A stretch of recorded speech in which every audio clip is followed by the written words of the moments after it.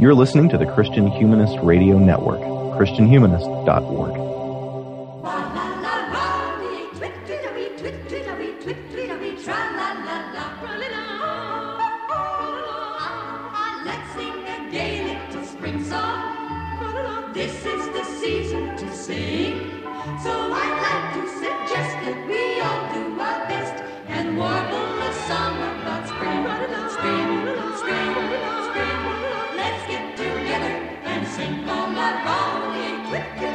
To Before They Were Live, a monthly conversation about the Disney animated canon in chronological order. This month, we welcome you to join Michael and I as we go deep into the woods, do our best to follow our Father's advice to eat our greens and say things that are nice or nothing at all.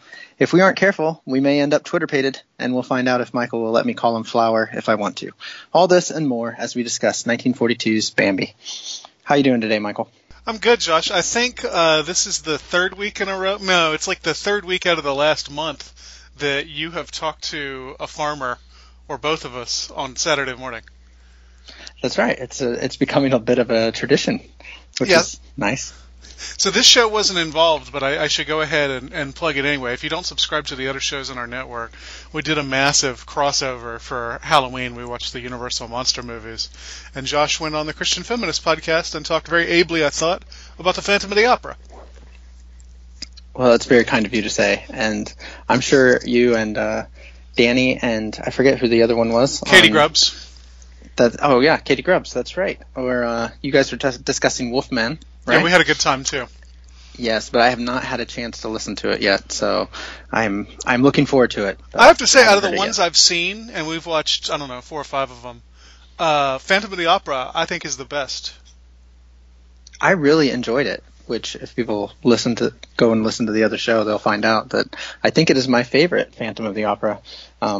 With my very small sample size of only having seen 2. But. Yeah, I've also seen 2, and it's my favorite. But anyway, So that's on the Christian Feminist podcast, which you can get through iTunes. And go on that show, and you'll hear people plug the other ones rather than me trying to give you all 5 of them right now. Yeah. Also 1942, I think, right? Or 43. I think it's 43, yeah. Oh, it's the same year as Bambi. I thought you were correcting me. Yeah.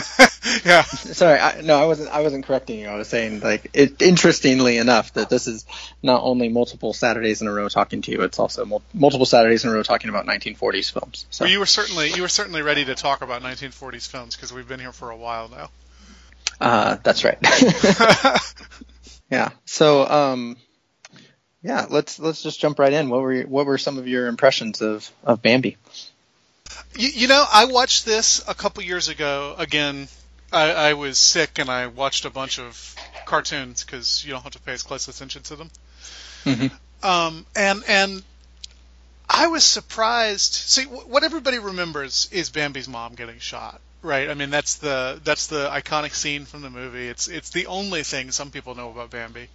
Mm-hmm. And I was struck a few years ago by how early in the movie that happens. It's about the halfway point. And then the rest of the movie isn't really about that at all. But that's the part that has stayed in popular culture. Yeah, for sure. Actually, I think mostly, well, I was going to say something, and I think it's not true, so never mind. But I think that first half of the movie before Bambi's mother is shot, maybe it seems a little more iconic than the rest of the movie. The baby Bambi, I think, is more like you see him around still more sort of than the adolescent or older Bambi. Yeah, and it's kind of disturbing in its way to hear those animals that you're used to thinking of as being babies talk in the voices of grown men. Yeah. Bambi himself in particular, I think, is a little disturbing. Maybe disturbing is not the right word, but it felt wrong to me. It catches you off guard a little bit, but there's a surprisingly small amount of dialogue in this film. I think I was watching one of the documentaries, and they said it was under 1,000 words, I believe. Oh, interesting. I mean, the first part of the movie, and I timed it. I mean, I didn't time it. I looked at my DVD player, which tells you how far into the movie you are. There's really not tension in this movie until like 28, 30 minutes in, when there's the thunderstorm for for Little April Showers, the song. Yes. There's really nothing threatening or sad or anything before that. It is 30 minutes of gentleness, which, I mean, makes sense because this is a movie about losing your innocence, right? This is a movie about death entering a child's world. So it makes sense that before Bambi's mother dies, the world is pure and good. And then after she dies, you get more adult things going on that I'm sure we'll talk about. Yeah, I think that does make sense because then after that you get, romance enters it and with the Twitter-pated and things like that. That I think is the other sort of, at least in my mind, the other iconic scene. That's why I kind of caught myself earlier. And I think some of that comes from what we discussed several episodes ago now. I think maybe in our first episode about the way that Disney repackages things. And so... Well, and I talked, I think in Pinocchio maybe, about the Disney Christmas special From All of Us to All of You. Mm-hmm. And it features the sequence where Bambi is learning to walk on the frozen pond. So that's actually the other one I think of. Yes, I think of that one, and then we must have had a Valentine's one or something. I have Stevie Wonder in my head when I see certain Bambi scenes because it was the scenes from Bambi that were set to. I just called To Say I Love You, I believe. That sounds like the most sentimental thing a human being's ever produced. So. And it's weird because this movie's not incredibly sentimental. I mean, there's definitely parts to it. But, the fact that what we remember is Bambi's mother being shot tells you this movie is fairly dark. I mean, I was going to say fairly dark for an early Disney movie, but that's not really true. They're all, as we've been talking about, the first 5 are all pretty dark. Yeah. So it fits in that line, I guess, is what I'm saying. Yeah, I have a quote from Walt Disney about that. After this movie came out, he got some criticism that it was too harsh, that it was, everyone's in this harsh reality because of the time of the war and things like that. And even his daughter complained to her dad that Bambi's mom didn't need to die. And he answered that he was following the book, and she retorted that he changed lots of things from the book and so he could have changed anything. But then I like what he said here. He said, life is composed of lights and shadows, and we would be untruthful, insincere, and saccharine if we tried to pretend there were no shadows. Yeah, and I really think those first 5 movies do a really good job at that. I will say I do think she has to die. I think the themes of the movie demand it. I mean, this is, as I said, a movie about losing your innocence. It's a movie about becoming an adult, and part of that is, if it's not about your parents dying, my parents are still alive, it's about coming to terms with the fact that you are in all likelihood going to outlive your parents. So I think internally the movie needs that, and depending on what Disney was trying to do, I think externally it's a very helpful thing. I mean, I suspect this is the place where a lot of children realize that everybody they know is going to die. What a cheery topic for a Saturday morning. But I think it fits in with the whole idea of this film being cyclical. It ends where it begins, and so it's trying to portray. It portrays all 4 seasons, and it portrays, the beginning of life and then having kids, and it portrays the death within there too, because it's kind of this whole thing of Bambi's experience in the world, which is, broader, all of our experiences in the world. Like what do we experience? What is life? And I feel like you even see that in that opening song of Love is a Song, and the lyrics there. Love is a song that never ends. And it says, hope may die, yet love's beautiful music comes each day like the dawn. And and then it repeats, love is a song that never ends, but it says one simple theme repeating. And I think that's, that just sums up the themes of the movie right there. It's a lovely song, and that song and the cyclicality, and before I go on, I should say the cyclicality here is done really, really well. Disney returns to that in The Lion King very famously. But The Lion King spells it out for you. The Lion King begins with a song called The Circle of Life, as everybody knows. Mm-hmm. Bambi's all about the circle of life, but it doesn't have to tell you it's all about the circle of life. It lets you kind of work that out. Yes. Yeah, I mean, those lyrics that I just quoted are basically all you get. I think they do match the theme, but you're right that it's definitely not as in your face as The Circle of Life. Which, so somewhat ironically and not on purpose at all, I watched both of these movies back to back last night. And so I watched The Lion King with my kids because we often watch movies on Friday nights. And then I watched Bambi in preparation for the show. And I had held back on Bambi because I couldn't remember how intense the death scene actually was. And my kids have seen The Lion King before. But then as I was watching Bambi, I was like, what? Like they totally could have handled this because they just watched The Lion King, which I think handles it in a very different way, but much more intense. Well, I don't know. I think it's interesting. The intensity level is different. And so the first time we showed The Lion King to my kids, we've always skipped Scar's song because that's a pretty intense, I don't know, just the visuals and the music together are pretty intense. But we actually showed the wildebeest stampede and things like that. Not to get too far astray from Bambi here, but and that was maybe slightly too intense, especially for the smaller ones.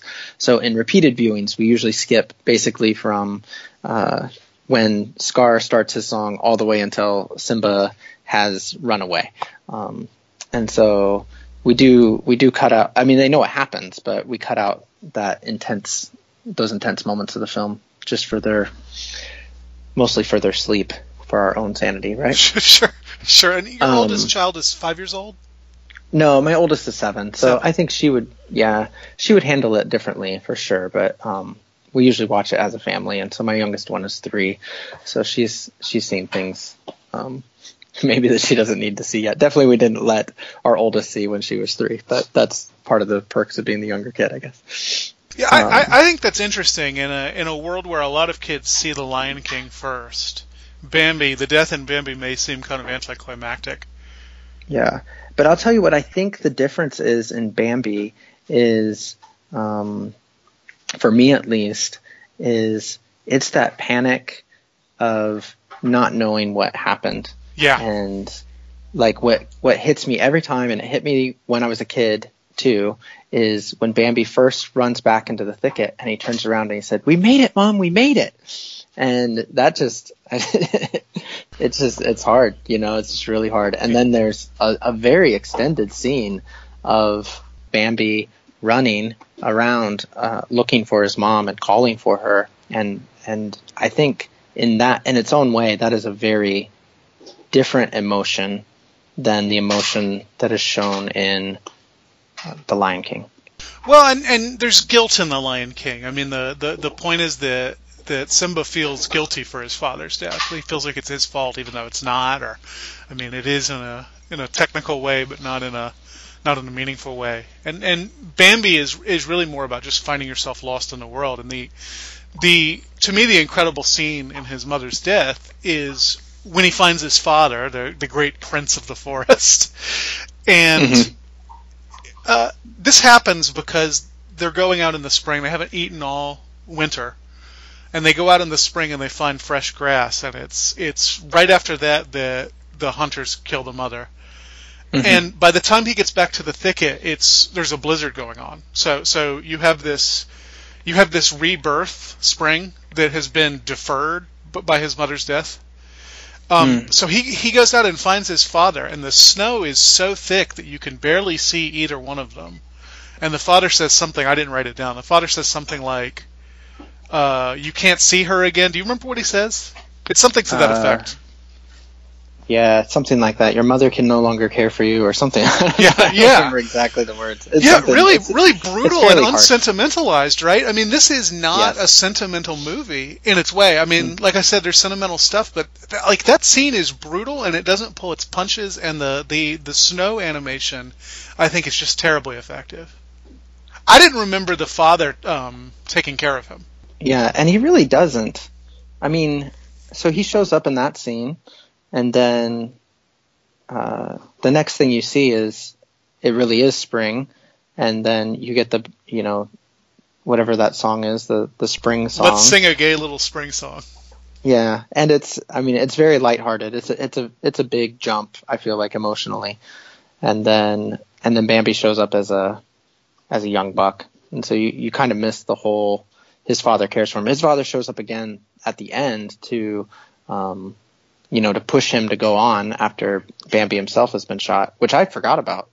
Yeah, I forgot the huge fire, forest fire.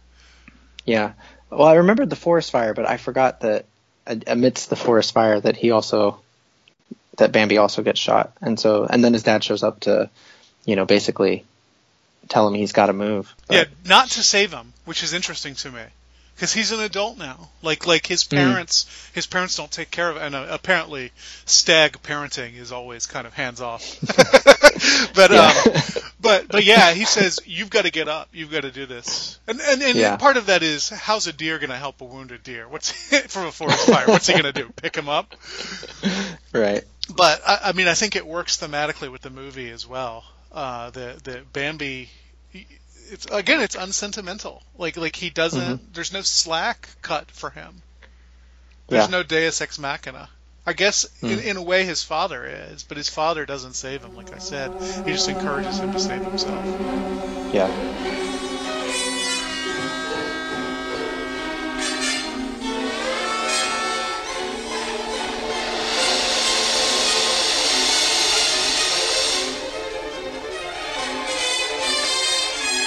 I was going to say earlier about the cyclicality. I think this movie is unsparing the way pagan mythology is unsparing, and it's connected to the seasons in the same way. So if you think about the ancient Greeks, they have this cyclical conception of time, where time's not headed anywhere. Things just repeat endlessly. So, for example, in Oedipus Rex, and I think you just want me to be on this show so I can make ridiculous comparisons to classic literature and philosophy.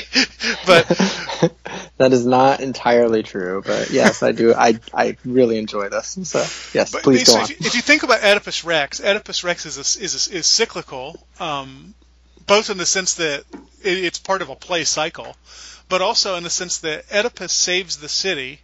And then at the beginning of the play, the city finds itself in peril again. And it's always going to. Whoever's in charge, Thebes is always on the verge of collapsing. And so that's how time works for the pagans. And that's why I think it's interesting, that line that you quoted from Love is a Song, that it's just this one theme repeating.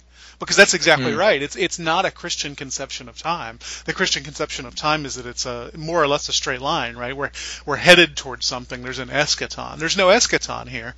It's just this endless cycle. Now, that seems fine to me in a movie about animals.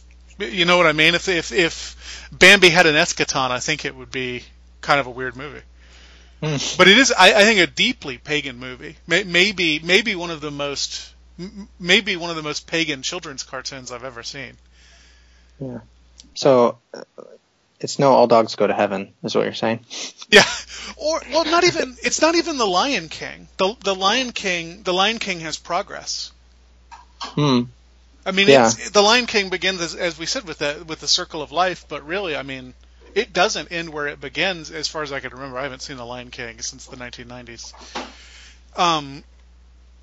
But Bambi, really, I mean, there's no progress.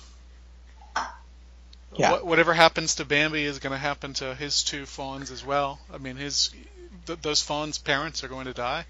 They're going to have to grow up. They're going to have children of their own, and then they're going to die. Yeah, so that's really interesting. I had not thought about that at all. So I think it would be really hard to make a sentimental version of a Greek myth. Yeah. How about Hercules? I've only seen Hercules once, and it was a long time ago. But when we get there, my guess is we're going to find that it's not terribly true to the spirit of the myths. Okay. I've not seen that one in a long time either, so I can't speak to it here. My wife loves it. Oh yeah, she loves it. Yeah, which she showed it to me when we first started dating, and that's the only time I've ever seen it. Yeah, I thought it was fine. I remember that, but I don't remember anything else about it. Yeah. Well, we will get there. Yeah. So okay. So I think I would like to hang out on this idea for just another minute longer here. So so in the Christian view of time, we do have a moment where, well, so I'm thinking about the fact that, God is Alpha and Omega, and he's, I guess there's several ways you can go with this, right? Like there's the idea of him saying, sorry, I'm stumbling over my words here. You might have to edit some of this out. Jesus speaking to the Pharisees and talking about the fact that God says that he is the God of Abraham, Isaac, and Jacob, and it's that present tense. You know what I'm talking about? Yep. You know the passage I'm talking about? Yeah, God's outside of time. Yeah, God has this. Yeah, there's this idea that he's the God of the living and not the dead. There's the idea of within the Eucharist, that idea of remembering what has happened, but also looking forward to what will happen. Well, and then even human beings, at least in the New Testament, you have the perseverance of the saints. You have this notion that the veil between living and dead is very thin, and so if you belong to high church traditions, you venerate the saints because they're still alive. In fact, they're more alive than you in some ways. So you ask them to pray for you, So you exit history when you die, I think is the idea. Yeah. But I think my point is Christianity and Judaism have history, and Greek paganism, you can't have history. You only have mythology. You have these stories that repeat over and over and over again, and the truth of them, the historicity of them, is beside the point. I'm sure many ancient Greeks believed these stories were literal, but you don't have to understand their power. Meanwhile, Christianity, think of the Apostles' Creed. The Apostles' Creed features two historical names. He was born of the Virgin Mary, suffered under Pontius Pilate. That enters Christianity into history in a way that the story of Oedipus can't be entered into history. Even, by the way, if there was a historic king named Oedipus.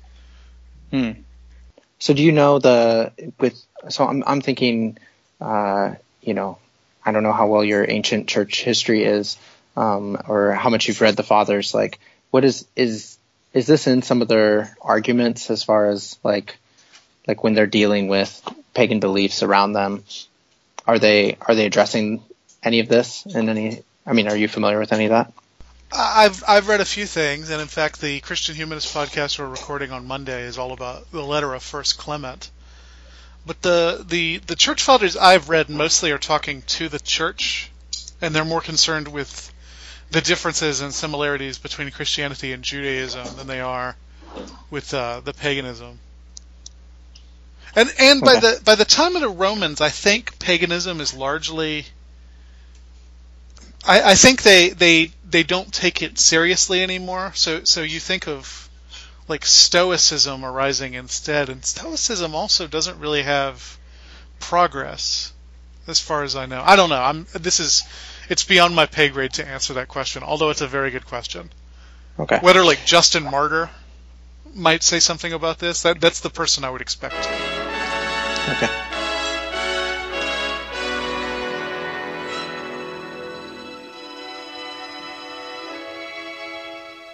Love is a song that never ends. Life may be swift and fleeting. Hope may die, yet love's beautiful music comes each day like the dawn.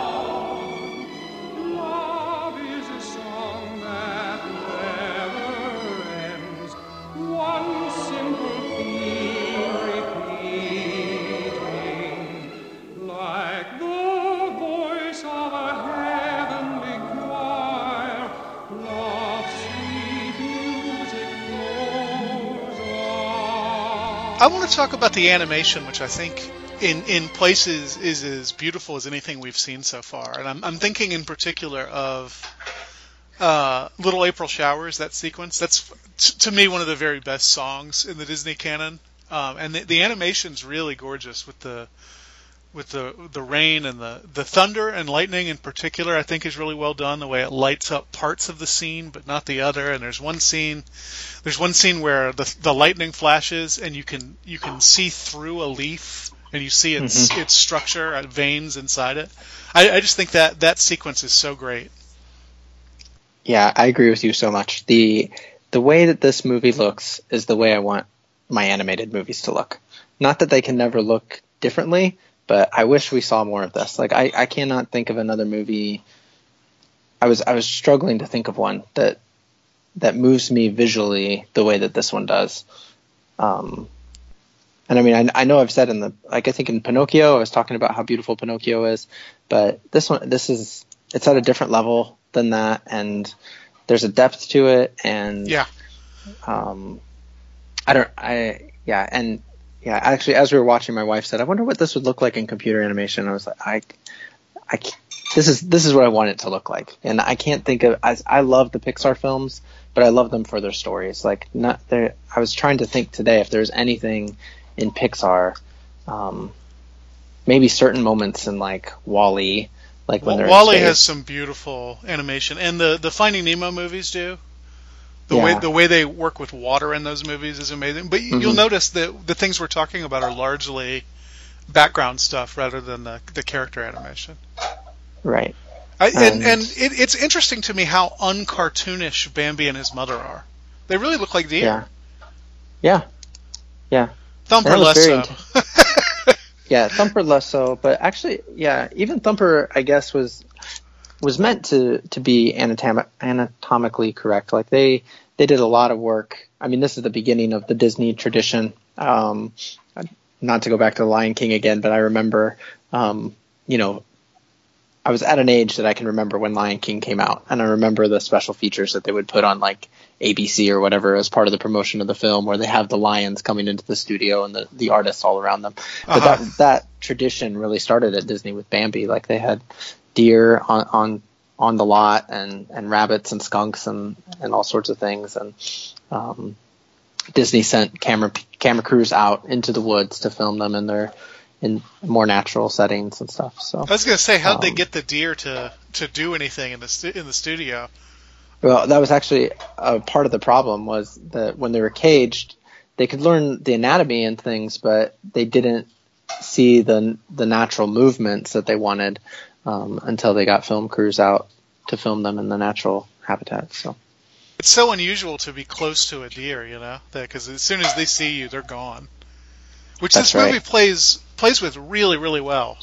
I mean, I have been close to deer a couple times in my life because they didn't realize I was there. So it was just a couple months ago. I was sitting in my car waiting for my wife to do something somewhere, and this family of deer, it was probably 2 does and a fawn, came 10 feet from my car because they must not have recognized the car as being a human thing. And I mean, Yeah. it was amazing to see them up that close. They're beautiful animals, and they move so strangely. And then they heard a noise probably half a mile away, and they were gone in seconds.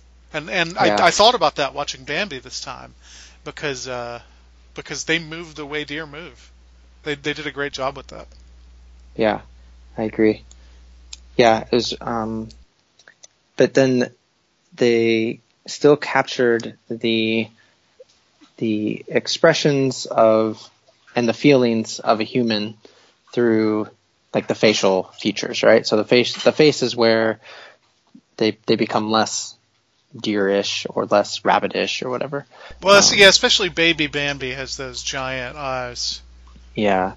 But they found a way to blend the two in a way that I find is very, very convincing and very appropriate for this movie. Like the movie feels like you are, not just because the bad guy in the movie is man in a kind of general sense, right?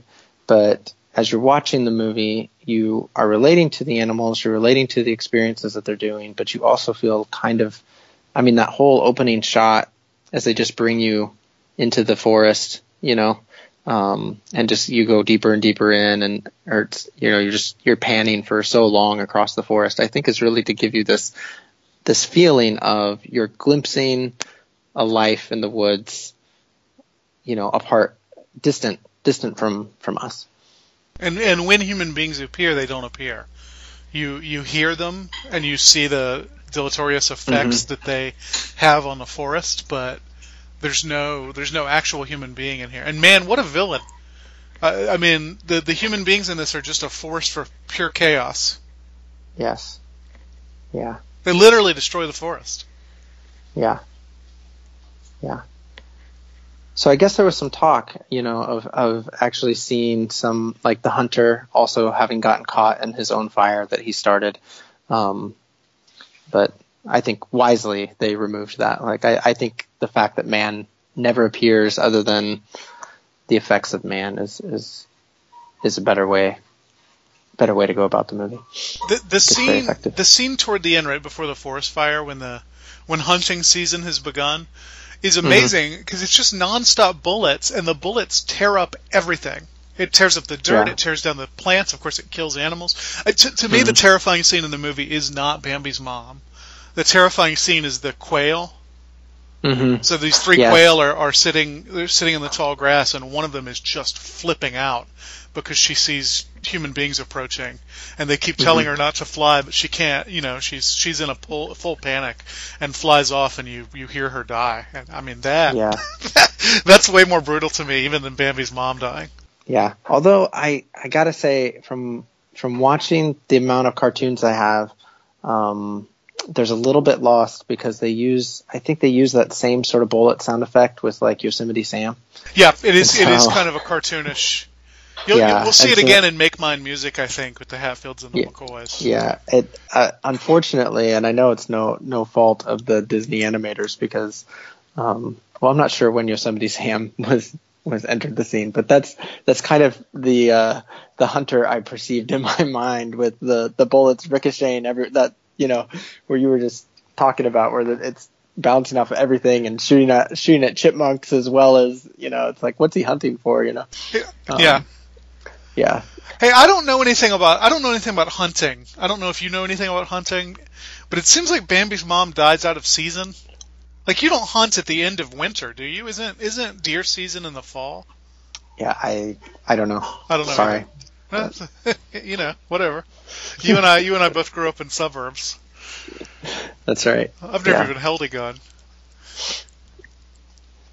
So I think she dies out of season, though, which just goes to show you how the human beings in this movie fail to respect limits. I mean, that's the whole thing with the forest fire. They don't set that on purpose. We see it happen, but they've left their fire going in the middle of the forest while they're not there, which is, I'm not an outdoorsman, but I'm pretty sure you're not supposed to do that. Yeah. Although this film predates Smokey Bear, so I guess they just didn't know.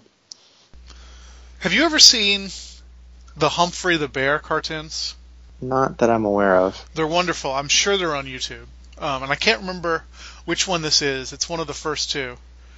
But they are Disney's attempt at doing a Looney Tunes style animation. And there's one where Humphrey has been told that he has to pick up all the paper in the park, and if he does, the ranger will feed him chicken cacciatore, which is already funny. But he can't figure out what to do with them, so he collects all the paper, and he's about to set it on fire, and he looks up, and Smokey the Bear is there, and he says, "Only you can prevent forest fires." And then I wish this was a video podcast so you could see what I mean. But it's like he's a paper doll, and he just kind of bounces out of the scene. It's one of the funniest things in the entire Disney catalog. All right. I'm going to have to look for it on YouTube. It's too bad he didn't show up here. Definitely would have had a different effect on the movie, I think. Would have taken you out of it. Yeah. What did you think about the backgrounds? I thought the backgrounds were really amazing. Yeah, I agree. The backgrounds, I think, were, again, like, this is what I want my animation to look like. I found it very, and so I know a little bit from looking at the documentaries that the part of the reason why they went with this impressionistic style that they did was because at first, when they were trying to draw the forests very realistically, it was hard to differentiate between the characters and the background because forests are just so busy. So instead, they tried to just give you that feel of a forest without the hyper realisticness of it. But I find it incredibly effective. Like, I found myself for a lot of the movie looking at the background rather than what was happening with the characters. Impressionist is right. I mean, there's a quality of abstraction there. The scene that amazed me, and I don't know that this was on purpose, but I'm going to pretend it was, when Bambi, I think it's when he first meets Faline, she's very aggressive, and he backs up into this tree, and the tree, although it's part of the foreground, is still animated in the background style. So it's like he backs out of the forest and into an impressionist painting. Yeah. Yeah, you see it in a couple places. When the deer come running through the forest, when That's right. When they first enter, they're a little more impressionistic as well. So it's almost Pink Elephants on Parade. It's not a million miles away from that. Oh, that's really interesting. Because it's that hyper stylized, but not cartoony the way Pink Elephants on Parade is. It's not realistic, but it doesn't look like a cartoon. Yeah. The other time you see it is when Bambi is fighting with his stag rival over Faline. They stop looking like deer and start looking like abstract lines. Yeah. Yeah. I remember that scene also being really upsetting as a child. Like, not really, I say that wrong. It wasn't like I was traumatized by it. But, like, even just watching it yesterday, when he's chasing her through the clouds and stuff, and then all of a sudden that other stag appears, it's startling. I remember I was even startled by it. I had forgotten about it. I was like, oh, I remember this feeling of, like, it turns from a very light and happy sort of thing to very dark very quickly. Weren't you, I'm asking this not because I know something about your childhood, but because I think this is universal. Weren't you a little frightened by the notion of becoming a sexual being when you were a kid? I was. Yeah, I guess I don't have real good memories of that time, I guess, of what exactly that would mean. Although we were just, I'm a counselor at school, so we have a lot of interesting topics within within our department. And we were actually just talking about this the other day about that moment of loss of innocence and what that feels like. And so,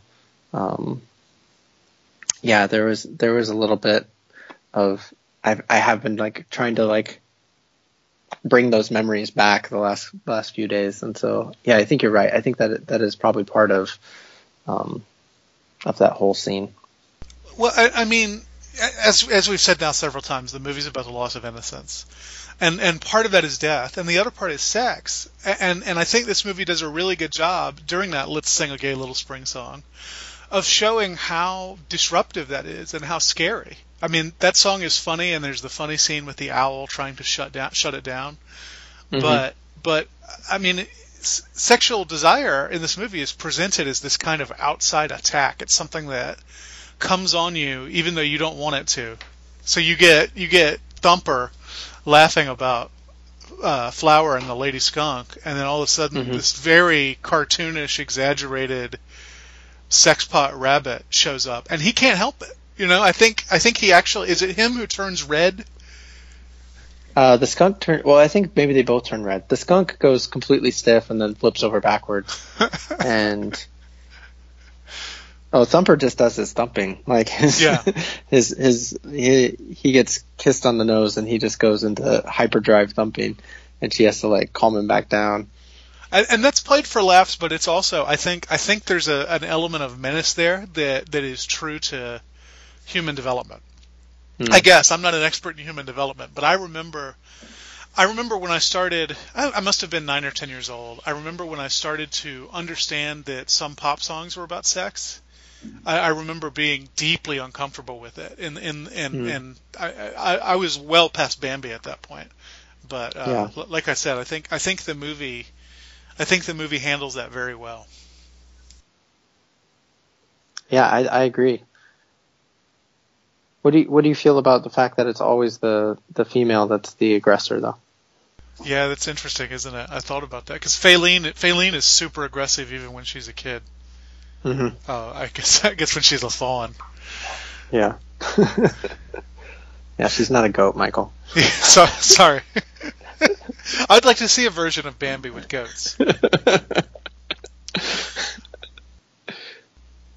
It's a movie controlled by women in some ways, right? I mean, because the stags are hands-off parents, which is I would assume true to life. I don't know. The pivotal force in Bambi's life is his mother. She makes all the decisions for him, so it makes sense that Faline would be in charge in some ways. We hear about Thumper's father, but I don't think we ever see him. No, we don't. His mother just kind of threatens him with his father's presence. And again, I don't know if rabbits mate for life or anything like that.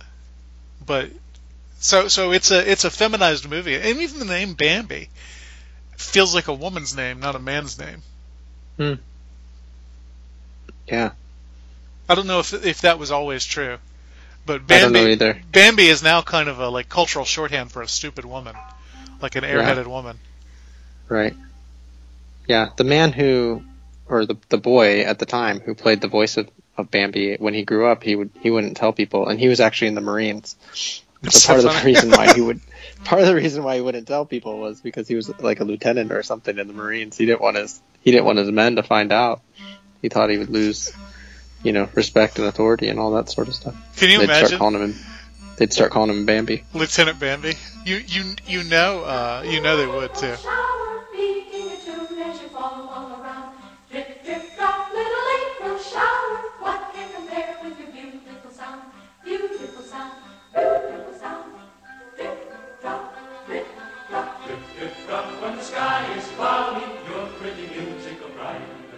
I loved the music. So the combination of the visuals and the music and the way they work together reminded me very much of Fantasia. I think they're more tightly intertwined in this movie than what we've seen so far. I don't know that I can compare it moving forward because I don't remember as well. But I feel like even when it's not like there's 4 or 5 sung songs in the movie, but then the orchestration is all tied so closely to the animation throughout. I noticed that too, and now I can't think of the scene that I'm thinking of. Oh, it's all throughout. So I don't know what scene you're thinking of either, but the way when Bambi's learning to stand and walk, it's like his, there's always the accents or whatever are always, with his movements. When the deer run through the forest or through the meadow, as we mentioned a minute ago, like their leaps are all in time with the music. The owl, I think, is what I'm thinking of. Yeah, the owl. Same thing. So, yeah, I found that so effective. Like, I really liked it. Again, I was like, why isn't there more like this? Like, why aren't there more movies that look like Bambi? Why aren't there more movies that sound like Bambi? Yeah, I really liked the choral performances as well. So not just the orchestration, but just the sound of the choir singing. I really enjoy that. So. And I talked about Little April Showers, and we talked briefly about Love Is a Song, but I think those 2 songs in particular are just among the best that Disney ever put out. Yeah, I agree. I sing Little April Showers all the time. Sure. And that one's one that made it into a lot of those Disney sing-along videos. Yeah. Love is a song you don't hear as much. Although at my wedding we had a playlist for the reception, and that song was on there. Even though Victoria won't watch the movie. Oh, really? Yeah. Because of why? She just thinks it's too sad.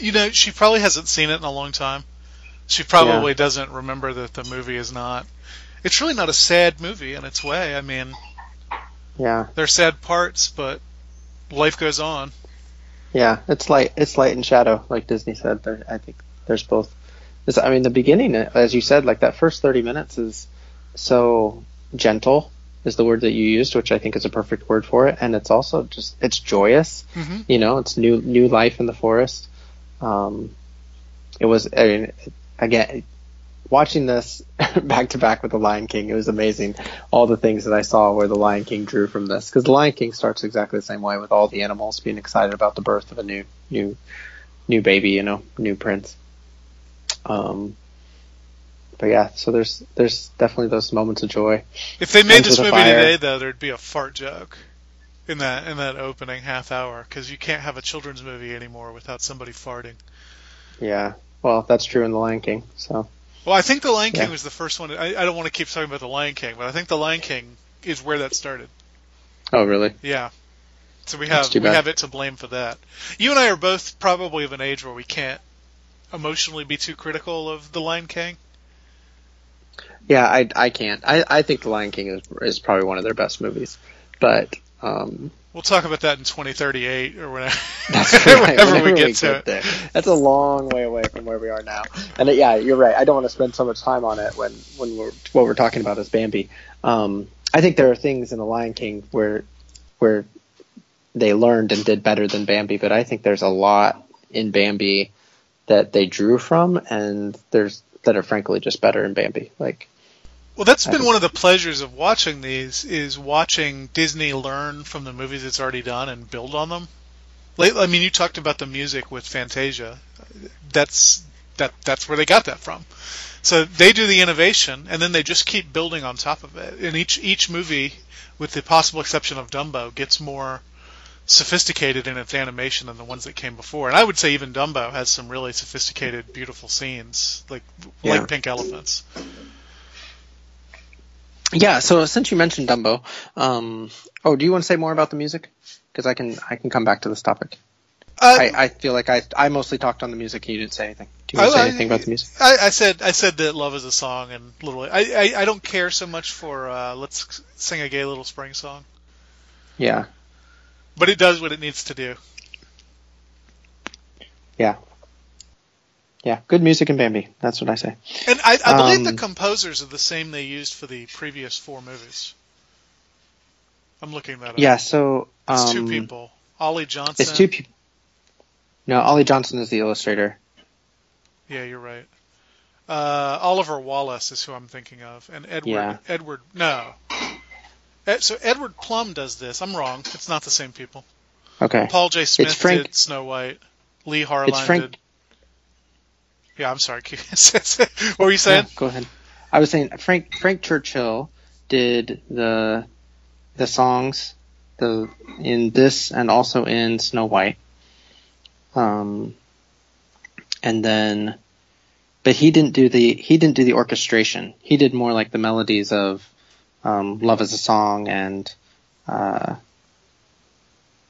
April Showers and stuff. He did the melodies and maybe some of the lyrics, but there was somebody else, and I don't know who did the actual orchestration of the film. Edward H. Plum.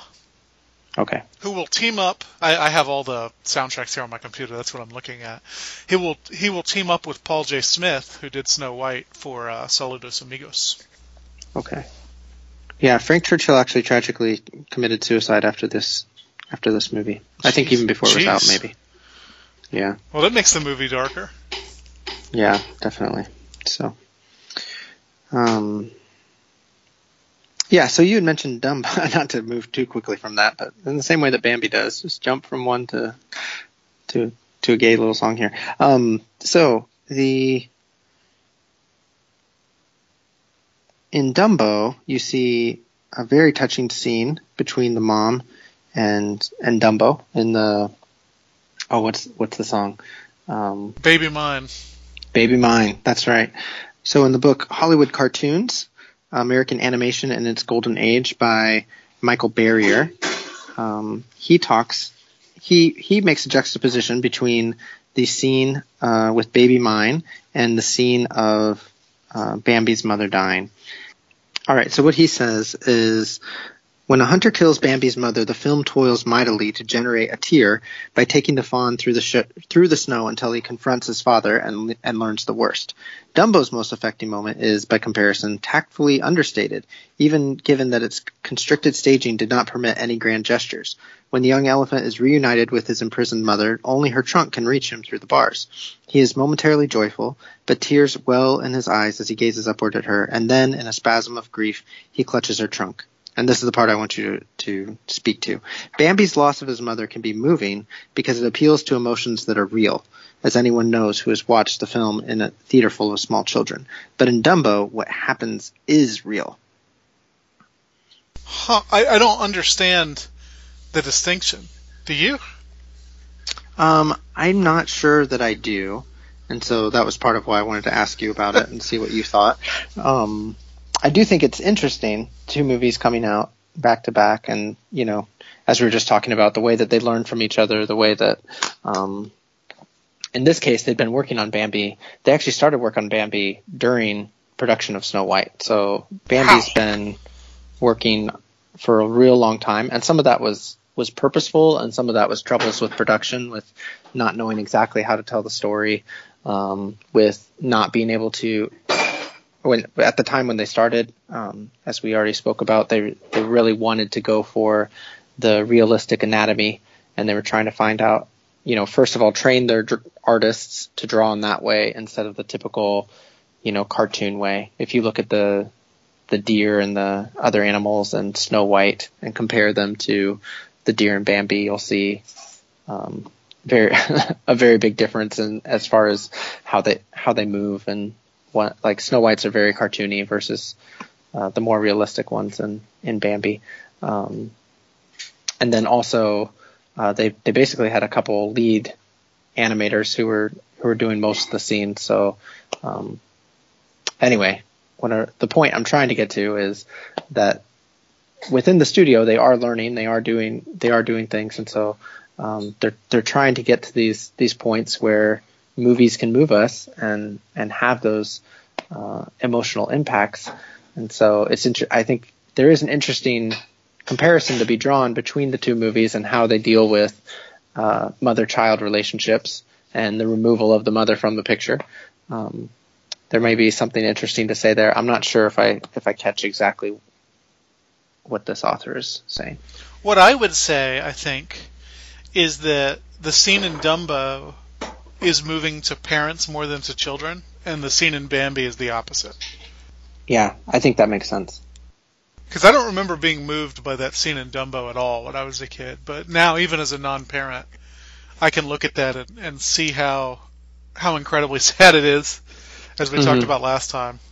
Whereas I think even the very youngest children would understand the scene in Bambi is rough.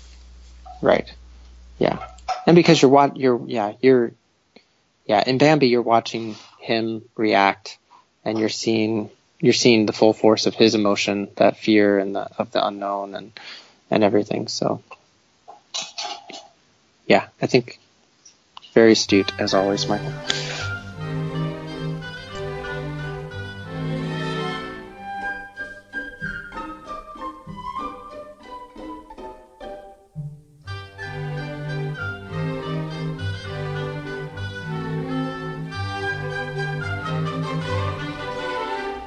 You said in our pre-show conversation that you thought I must hate Thumper. I did, because let's see, you're just so listeners who maybe haven't heard all the way through, or those who need the reminder, Michael does not like Dopey, and Michael does not like Jiminy Cricket, and or I can't remember how much you like Jiminy Cricket, but you definitely did not like Timothy Mouse. That's what I meant to say there. Yeah. So, so defend Thumper for us. I'm not sure I can, except he was my favorite. He was my favorite when I was a kid. So I don't dislike him. You know, Yeah. I think he's a Dennis the Menace type. That's probably anachronistic because I don't think Dennis the Menace existed yet. But he's this kind of lovable scamp. He's a 7-year-old boy essentially, and he's not a bad kid, but ultimately he's a troublemaker. And that's why the scene with his mother telling him not to eat just the blossom from the clover is so funny because it feels like a very real conversation between a mother and a son. Yeah.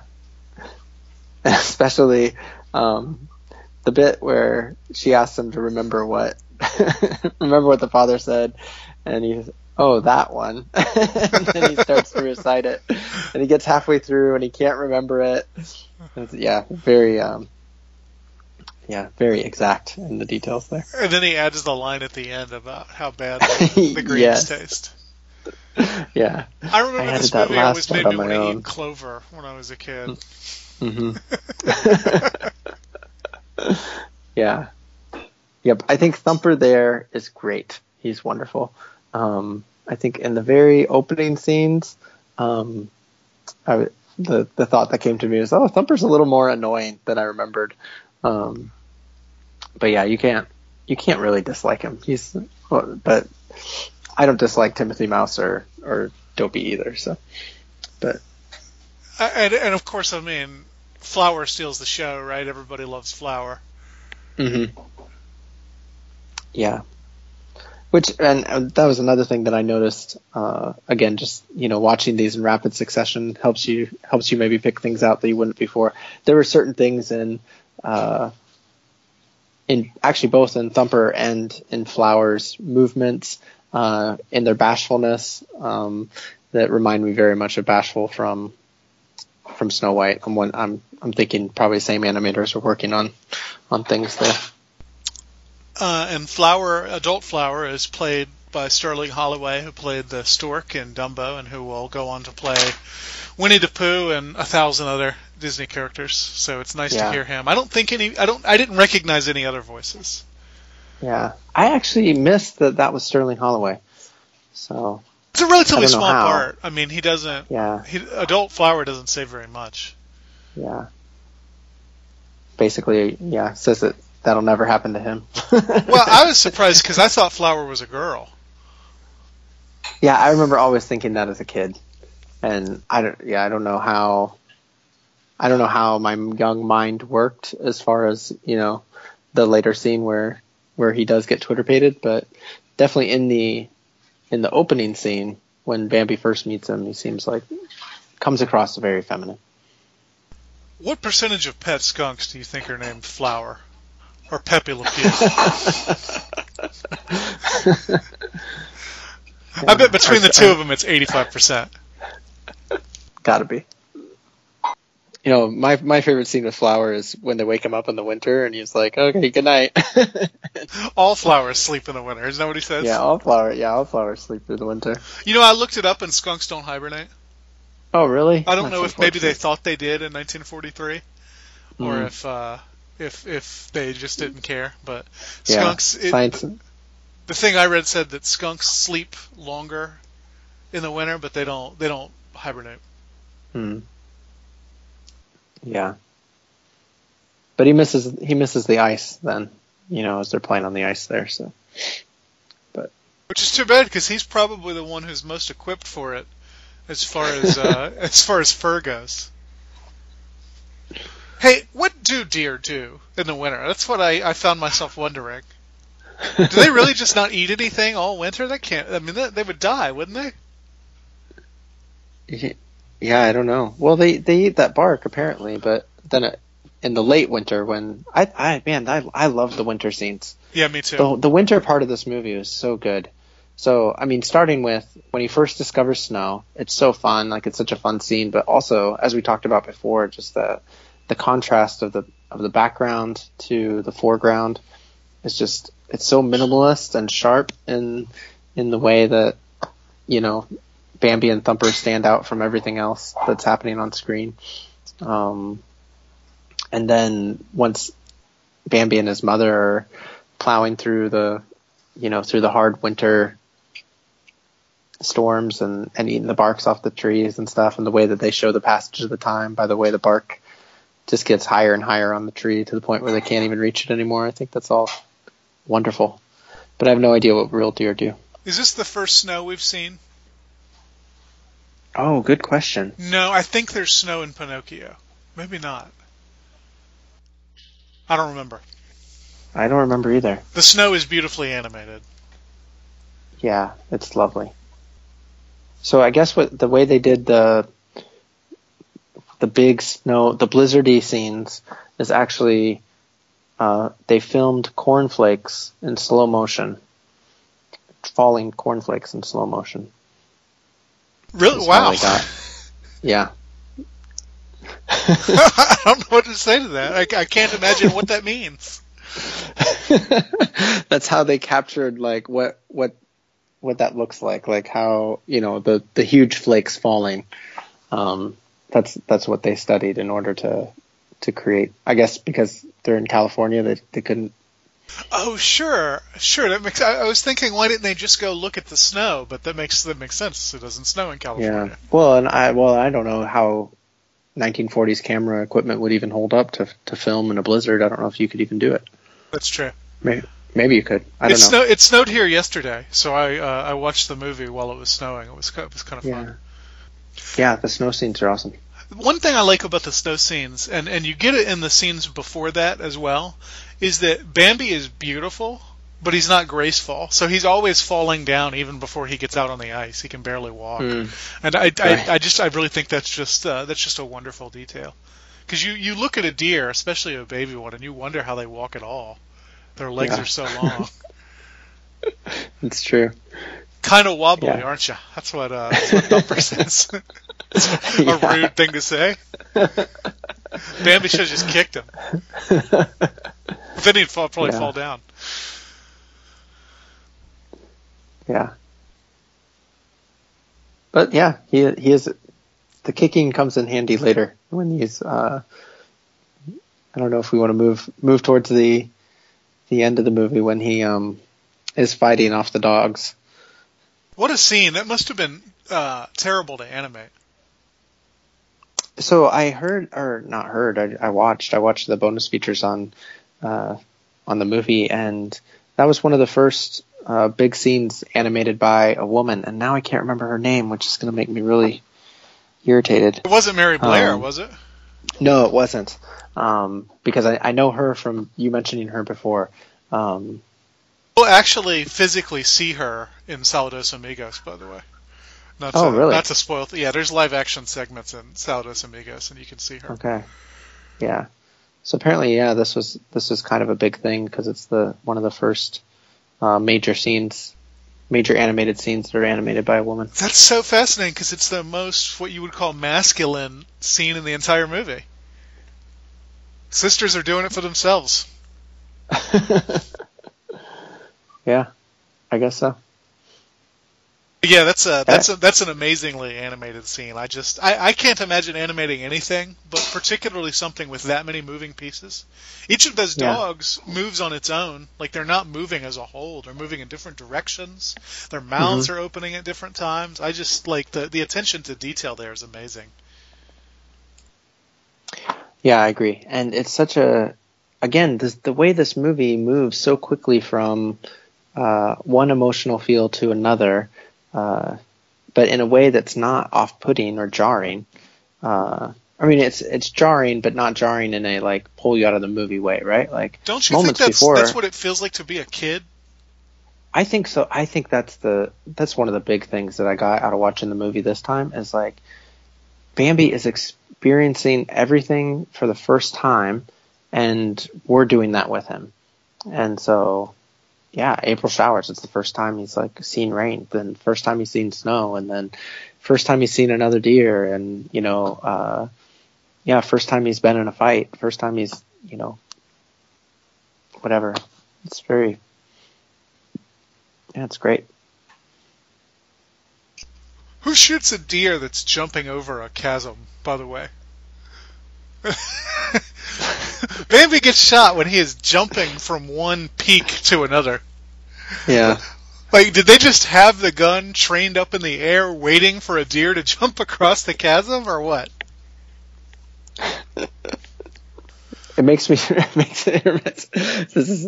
This is horrible, I guess. But when we were kids and we used to play on our Sega Genesis, there's lots of jumping from one thing to another, and we used to be mean to each other by pausing, like right when somebody's in the middle of the jump, because then when you unpause, they would just fall down, like it was like a glitch in the system, like the jump wouldn't continue the way that you'd expect it to. Like after you unpause, it just goes straight down. So. How are we friends if you were a Sega Genesis person? I've had a Super Nintendo. Oh, yeah. Yeah, we wouldn't have been friends at the time, but I think it goes back to the way that man is portrayed in the movie in general, right? It's just, there's no safe spot. There's no, with the first hunting scene where shots are being fired all over the place in places where you wouldn't expect them to be shot. Same thing here. Yeah, there's just the human beings have no restraint in this movie. It must be, if you're a deer, what you think of human beings. Mm-hmm. And what's interesting is, like, there's no sense from the deer themselves that the human beings are breaking the rules. We know that as human beings, but the deer, like, this is just what they have to live with. This is just what it's like to be a deer. I guess. I don't know. We'll have to ask a deer. If we can get close enough to one. That's right. The next time you're in your car, just roll down the window.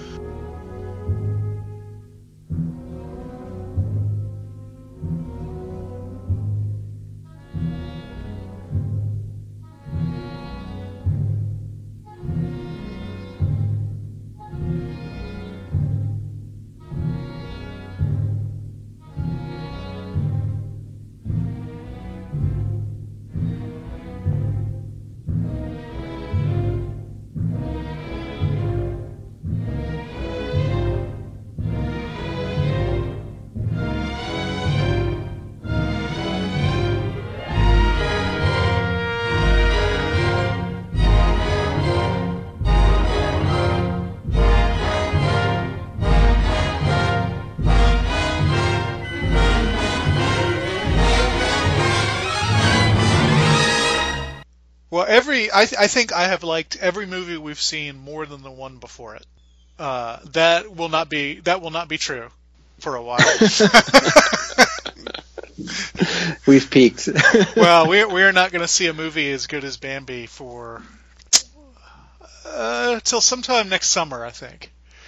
Yeah, and in some ways, I don't know that we're going to see another one as good as Bambi. You think there are things. Peak? I don't know that it's the pinnacle of. I mean, I think it depends on what you're judging it on. So there's not much story to Bambi, and I think that's purposeful. And there's it's the wrong measurement to take, right? Like, right. Bambi is poetry or something. Yeah, right? It's a mood. It's a mood movie. Yeah, and so for that, I don't know that we're going to get something else that is at that level. Right, that's doing what Bambi is trying to do. Yeah, it's hard to think of one because even The Lion King is much more plot driven than this, even though the plot is superficially very similar to Bambi. Yeah, I mean maybe getting outside of Disney, like maybe some of Miyazaki's films or something would be close, but sure. I think as far as now, there's other movies that I enjoy more, and there's other movies that if I'm looking for story, then if I'm using that as a measurement, then Bambi's not going to be there. But just as far as like the way it looks, the way it feels, the music, the cuteness of it, the shifting emotions of it, I think it's got to be near the top. Well, one thing we've talked about on previous episodes is whether you can count this as art, and I think there's there's parts of Bambi that are absolutely art. I think there's scenes that you would want to put with the best that human beings have produced. Not the whole movie, and I mean there's a lot of cartoonish parts of the movie, but some of the animation, some of the music, I really think holds up against almost anything. So even more so than Fantasia. Fantasia's trying so hard. This movie feels effortless. Excuse me. Yeah, I agree. Yeah, there's so many moments in this movie that you could just pause and, that's a scene that you could hang on a wall or whatever, So I think what we're saying is it is a shame that this movie is mostly known for making children cry. Yeah, absolutely. Yeah. And in fairness, not everyone who watches this movie is going to feel this way. My wife only made snide comments around the movie. She didn't like it at all. Your wife sounds very negative, Josh. She hated Phantom of the Opera too. That's right. I portray her badly on the podcast. I shouldn't do that. That's okay. If Victoria hadn't been on last time, I think our listeners would just think she does nothing but cry at movies. Yeah, which is also true. Yeah. I accused my wife last night of not enjoying any movies, and then she told me the ones that she does enjoy. So, well, so far this has been the big revelation for me.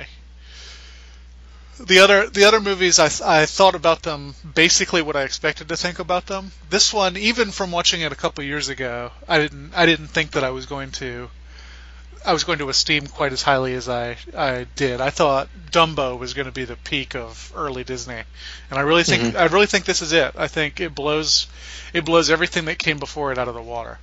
Yeah, I want to agree with you,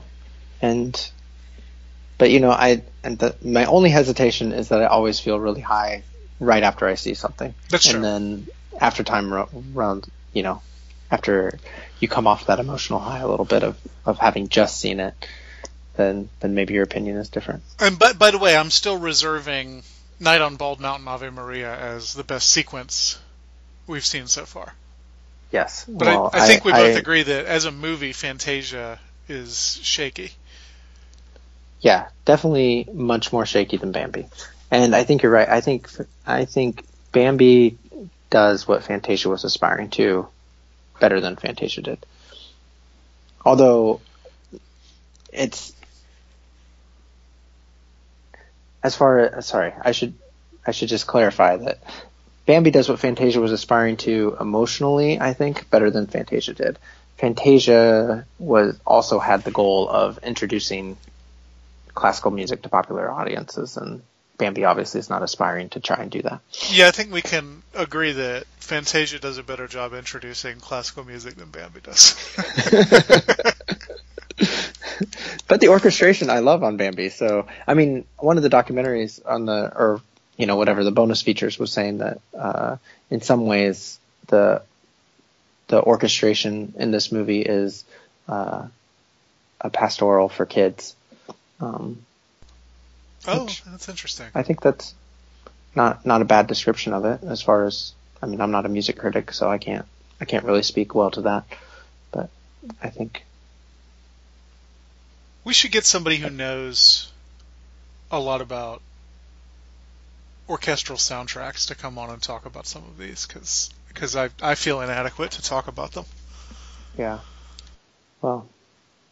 Yeah, and I love talking to you every week, but I do say at the beginning of each show that this is a conversation, and we want people to join it. And so, if you're listening and you're like, "Hey, that's me," then get in touch. We would love to include you in a different way in the conversation. So that would be fun.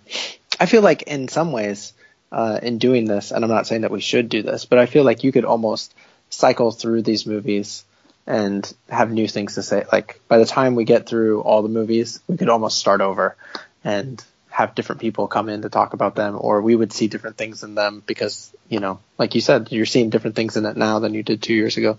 So yeah. Well, and they get recontextualized by the ones that come after them. Mm-hmm. Yeah. So is there anything else that you wanted to say about Bambi? I think we have exhausted my notes. We have said a lot based on our pre-show conversation, where neither of us was sure how much we were going to be able to carry the conversation. I feel like it went quite well. Agreed. Well, Before They Were Live is a proud member of the Christian Humanist Radio Network. We love to hear from you, so please help us continue this conversation by emailing us at beforetheywerelive@gmail.com, or you can visit our website, beforethey.were.live, and you can click on the Join the Conversation button. While you're there, be sure to check out our vault of old shows, and you can also check the show notes for curiosities, bibliography, and any corrections that we come up with along the way. And Kristen Filippic is our press liaison, and for Michael and myself, Josh Altman-Schofer, we thank you for joining us for this conversation.